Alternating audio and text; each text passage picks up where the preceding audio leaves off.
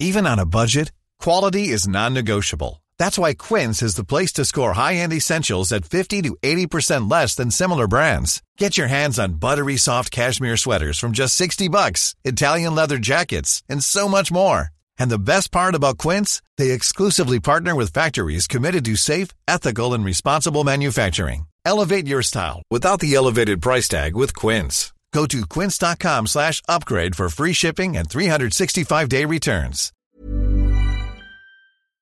Do you know a student getting ready to go to college?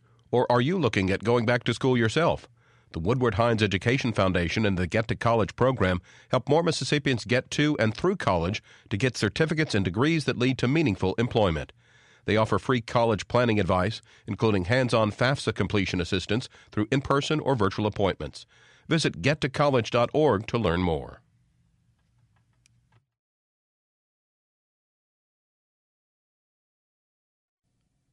Support for MPB comes from the University of Mississippi School of Education, working to prepare the next generation of teachers, counselors, and educational leaders through online graduate degrees and hybrid doctoral programs.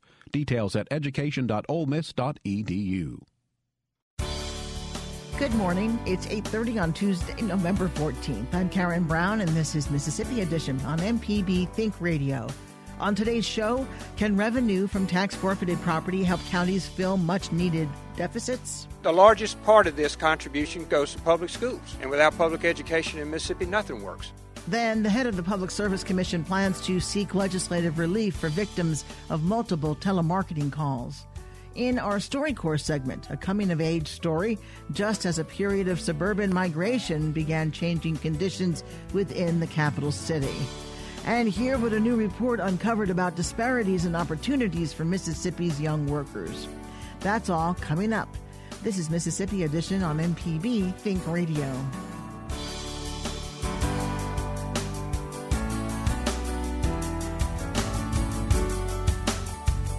Counties, cities, and schools across Mississippi are benefiting from the sale of properties seized because of failure to pay taxes. Auctions of the properties can put hundreds of thousands of dollars back into public coffers. The Secretary of State's Public Lands Division held an online property auction in July and August of this year, which generated a majority of the sales. MPB's Ashley Norwood reports. Secretary of State Delbert Hosemann is presenting more than $400,000 to governments around the capital city. That $413,000 is divided up between the county getting $86,000, the city of Jackson getting $125,000, and down to Jackson City Schools, which will get $157,000 out of this money. $157,000 isn't going to solve all the issues for the troubled school district, but Jackson Mayor Chokwe Lumumba says it will help. We see children who don't have the amount of books that they need. They're not consistent with the technology in the classrooms that we see across the country. So it means an opportunity to, affect that to a slight extent, and we have to look for other opportunities to increase that investment even more. Hosemann says within the last year, more than 1,700 properties have been sold through the program. The Secretary of State's office has collected over $800,000. Jackson business owner Dr. R.C. Hendricks bought the Southport Mall Shopping Center on Highway 80 in Jackson for $140,000. The commercial property has been vacant for 10 years. My intention is to take this building and do something very great with it. It has great potentials. And I saw that when I saw it, and I said, well, I got to have that one. The Secretary of State's office says the tax forfeited program has netted hundreds of thousands of dollars for communities across the state. Ashley Norwood, MPB News. The cities of Clinton and Terry also received funds from the sales. Since the beginning of fiscal year 2018, the Secretary of State's office has restored more than 440 parcels to the tax rolls in Hinds County.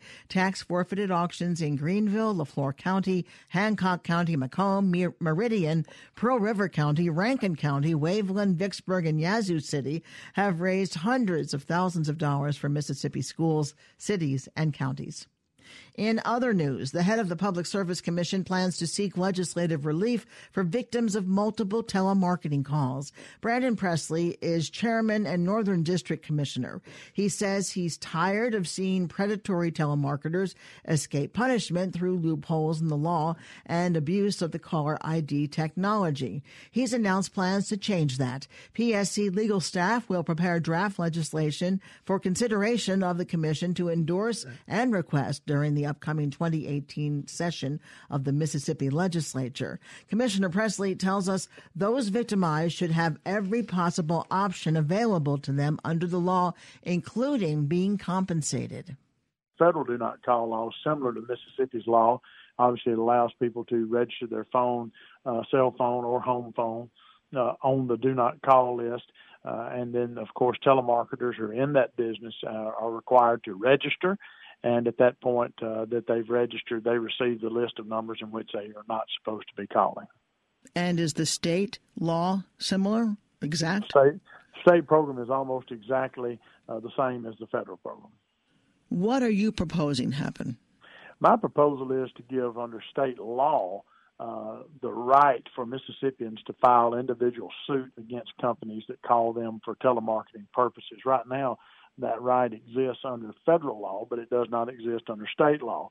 And so my proposal is to ratchet up the heat on these telemarketing companies by making them aware that they would be subject to lawsuits for the calls that they make, aside from any fines that would be due to the PSC and to the state of Mississippi.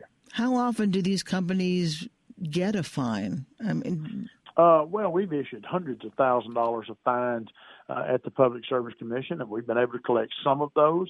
By and large, though, these companies don't walk in and pay a fine. So it's my intent with this proposal to bring more heat on them, that they would not only be subject to a fine that they may or may not ignore, but also be faced with lawsuits throughout the state for this type of illegal and predatory practice. So it's a belt and suspenders approach. The right to file suit already exists in federal law. I want to see that expanded to exist in state law.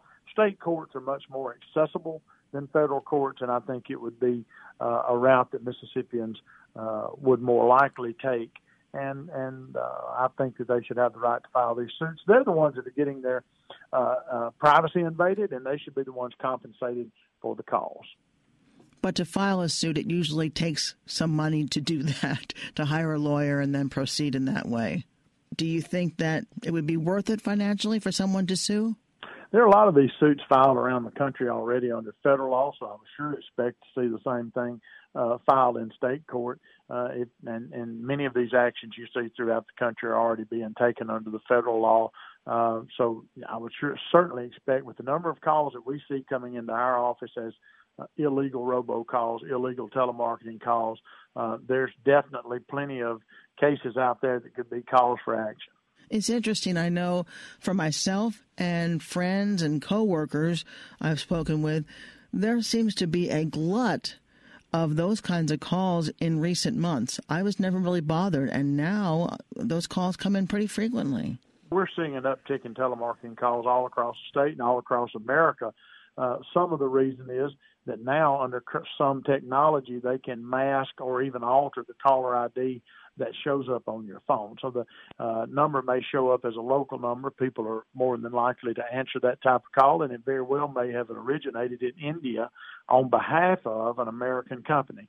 And so, again, by giving the right of action in state court, I think you're going to see more companies afraid of maybe facing class action lawsuits because they are making these type of calls. But there's no doubt there's been an uptick in the calls. There's no doubt that these illegal robocallers, illegal telemarketers are going around not only state law but federal law, and we need to have all hands on deck. We need to have all tools in the toolbox to combat this, and adding the right to sue in state court is just another tool in that toolbox.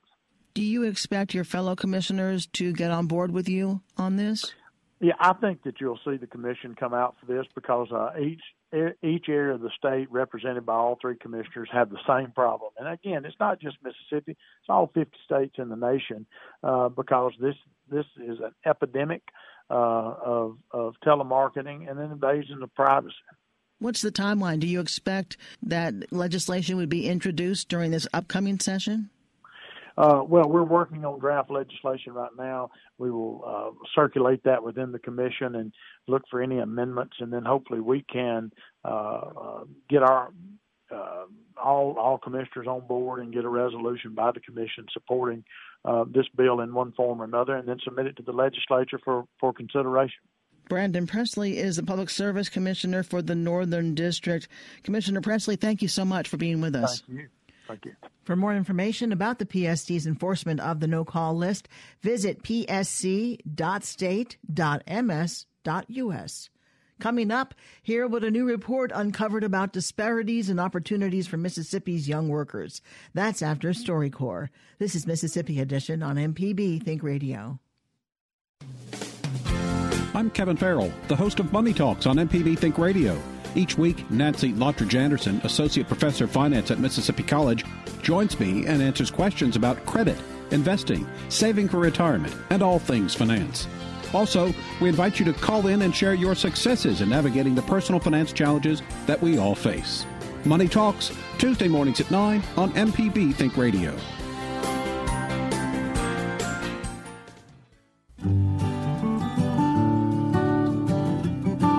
Harriet Johnson Oppenheim and her husband Jed live in Jackson. Harriet is a civil rights attorney and a native of the capital city. When they visited the StoryCorps booth during its stop in Mississippi, they spoke about her childhood in Jackson in the 1980s and her journey through the public school system, including her diagnosis with lupus, which happened when she was a teenager. You know, it was the beginning of white flight from the Jackson area to the other bedroom communities here in Mississippi, or Jackson metro area, which are, of course, Brandon and Madison, Ridgeland, Pearl. Everyone started to move out. And so I guess you could say the decline of Jackson started, but we didn't sense that decline as children. I'm sure our parents did, but protected us from that decline when we were younger, at least. We had no sense of the decline of Jackson, the economical, educational decline of Jackson. So we were just in this big bubble of skating rings and tag and stuff, hide and go. Yeah, kids stuff. And it was awesome. You know, going to the store, asking our parents for $2 so we can go to the store together. Was there a time where you became conscious of the change in Jackson? Yes. When at the time our hangout spot was Metro Center Mall, and that was also located in Jackson, and that was the hangout spot. And as a teenager, I noticed that a lot of stores started to leave, one being our bookstore, because I loved reading when I was a child. And when that bookstore started to leave, I was like, oh my gosh, why did we lose our bookstore? And then the music stores left, and that's where it really hit us like, oh, we're being left out or we're being forgotten, because at that time the stores in the bedroom communities started growing and more people started moving out there. West Jackson started to become what you would say, the quote unquote bad part of town, and you started to become labeled as, oh, you all live in the hood. And now Metro Center Mall is called the Ghetto, which is, I hate when people say that, but that's what they call it. They call it the Ghetto because, they say it's in the hood and nothing's really there, which, in some aspects they're right, because there aren't hardly any stores in the metro anymore. So that's when we started to realize that, because, that's what teenagers do. We hang out at the malls. And did you start to see similar kind of things happen in the schools growing up? Oh my, yes. And I actually had a big transition because I actually went to school, although I lived in Jackson, Mississippi, I went to school in one of the bedroom communities because my mom, Rachel Stepney, had actually taught in the county schools for about, 36 years. And so her being an employee of the county, I was able to also go to school there. And it was an advantage for her because my mom was a single mom. And so it was convenient for me to go to school there. It's funny because the bedroom communities give their students a sense of another bubble protection. So I was protected, right? However, I changed from the county schools to Jackson Public Schools when I was in middle school. And it was a huge transition from the textbooks to the way the teachers taught to the environment, everything was different. And I realized that the difference was, unfortunately, the county schools were predominantly white and Jackson Public Schools were predominantly black. And the county schools had a lot more money. And unfortunately, Jackson Public Schools, being the city school, didn't have as much money to invest in each child. And I definitely saw the decline. I wouldn't say in my education, perhaps, but in the focus between each student. We were pretty much numbers in Jackson Public Schools compared to the county schools. You felt like a student. Did you start getting into serious trouble when you came back into Jackson? A lot of trouble. A lot of it was peer pressure. So I thought in order to fit in, I needed to, be a badass, and do things and cuss teachers out and skip school. And it totally wasn't me, but I actually got in trouble. You haven't always been an angel? I haven't always been an angel. In ninth grade, I actually started falling in love as I thought I was and got involved with a senior who I didn't know had actually gotten involved with several other girls at the school. Drama. It was so much drama. I got mad, and the young lady and we got into a fight, and it's so crazy because at the Metro Center, I know the Metro Center is just a hype of all activity, and we actually ended up fighting her and one of her cousins. The fight ended, but the drama of the fight proceeded the next day into school.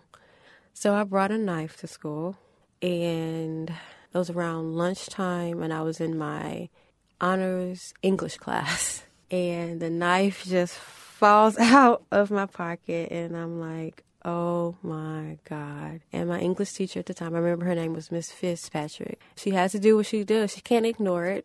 She has to pick it up, and she calls the principal, and she tells the principal she has a knife. And at that time, I was like, oh my gosh, my life has ended. Because, of course, Jackson Public Schools has a zero tolerance policy. And I was devastated because here I am, getting expelled, and I actually ended up going to the alternative school. What happened in 1999 that kind of changed your life and your outlook? I have a hard time breathing because, of course, marching requires a lot of strength, a lot of breathing discipline. And so I just noticed that I couldn't do it. I actually had to sit down for a couple of minutes. I didn't understand what was happening. And after a series of tests that take about 2 weeks, I'm still in the hospital, they find that I have lupus. And what is lupus? Lupus is an autoimmune disease that actually your immune system gets confused. And in that case, it was shutting down my lungs by filling my lungs with fluid. It gets confused. And so what you have to do is you basically have to calm your immune system down. And they treat you with steroids because steroids basically tell your immune system, hey, calm down. I think I have my whole life ahead of me. It was just a big shock. So I shut down. I was rebellious. We had, at the time, Wingfield had this group called Young Life, and it's basically a Christian-based youth ministry geared towards helping youth. One of the workers of Young Life was this youth minister. His name was Winston Ford, and it was an outlet. And so Mr. Ford gave students an outlet and gave us hope. And so I started getting into Young Life. And, of course, Mr. Ford used to have honey buns, too. That's always helpful. He encouraged us to do community service. And I was like, well, I guess I'll do this. And it helped. It started making me feel better. To hear more of our conversations from the StoryCorps Mobile Tour, go to mpbonline.org. The StoryCorps Mobile Tour visited Mississippi through a partnership with the Mississippi Humanities Council, the MPB Foundation, and Mississippi Public Broadcasting. This is Mississippi Edition on MPB Think Radio. I'm Karen Brown. Young adults in Mississippi and across the country are facing an opportunity divide because they do not have a college degree. That's according to a new Harvard University report called Dismissed by Degrees. The study examines how employers are focusing on degreed candidates and the effects on middle-class workers. Researchers say it also results in extra costs without employers receiving added benefits. Elise Rosenblum is principal of advocacy group Grads for Life. The stakeholder group is working to engage employers and improve job prospects for what they call opportunity youth. These are young adults between the ages of 16 and 24 who are both out of school and out of work. Rosenblum tells us opportunity youth need employers to close the divide. So the opportunity divide describes the reality in the country that while talent is equally divided and equally spread across the population, access to opportunity is not. And what we found in our report is that more and more employers are requiring a 4-year college degree for jobs that traditionally have not required a college credential. And this has significant implications both for employers who are paying more for college grads and not getting very much bang for the buck, and is really perpetuating the opportunity divide in the country, because for all of those Americans, and it's 2/3 of Americans that don't have college degrees, they're really getting frozen out of access to opportunity. Why are college degrees so important now as opposed to earlier? Well, it's not necessarily that they're now so important. It's more that employers have started relying on the college degree as a proxy, and frankly kind of a lazy and expensive proxy for a set of skills that they know they need, both hard skills and soft skills like professionalism and communication and teamwork. And it is true that jobs have changed to some extent, but what our research uncovers is that when employers require a 4-year degree as a proxy, they're doing a couple of things that they probably don't intend. What our research tells us is that employers report they're paying a wage premium of somewhere between 11 and 30% for 4-year degree holders. And we asked them about the benefit of hiring college degree holders. They actually told us that they see higher turnover with college degree holders. They see lower levels of engagement for college degree holders in doing the work. And they see equal productivity between folks that have a degree and folks that don't have a degree. So, in essence, what companies are doing is they're fishing in a small pond, because only 1/3 of Americans have a college degree, and the unemployment rate among college degree holders today is quite low. And they're paying a lot for the fish that they're finding.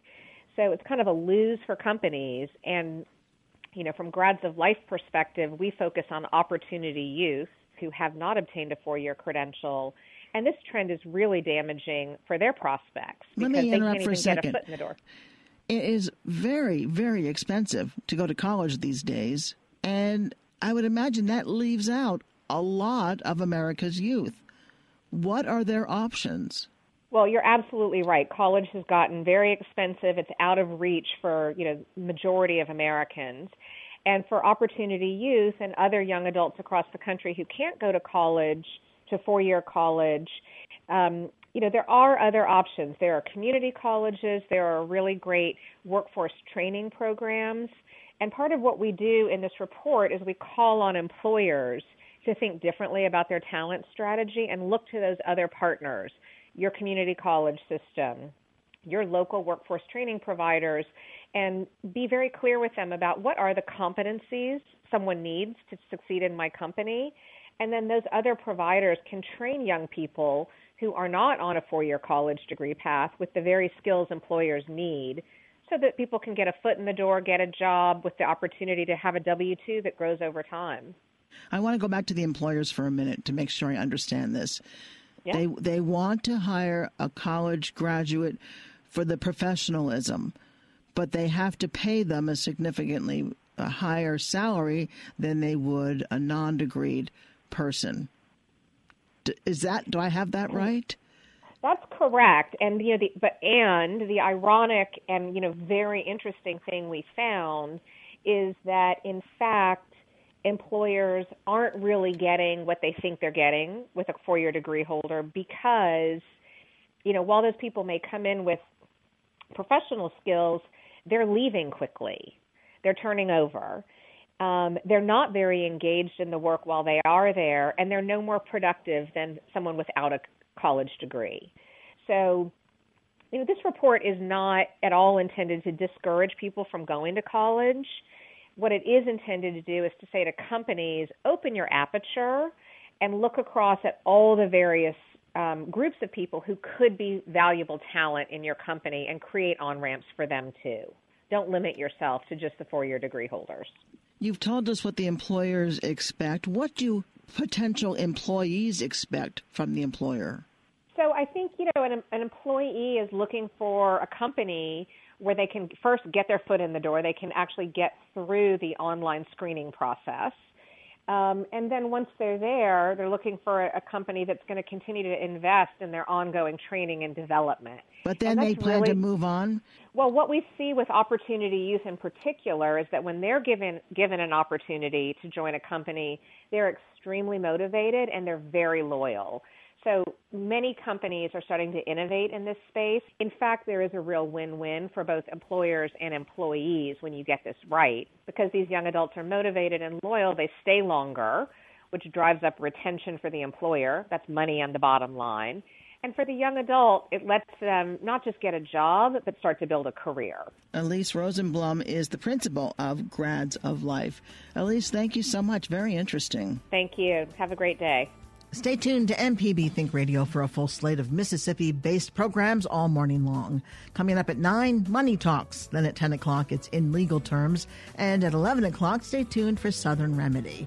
If you missed part of the show, find past episodes of this and other Think Radio programs online at mpbonline.org or by downloading the MPB Public Media app. I'm Karen Brown. Join us again tomorrow morning at 8:30 for the next Mississippi edition. It's only on MPB Think Radio.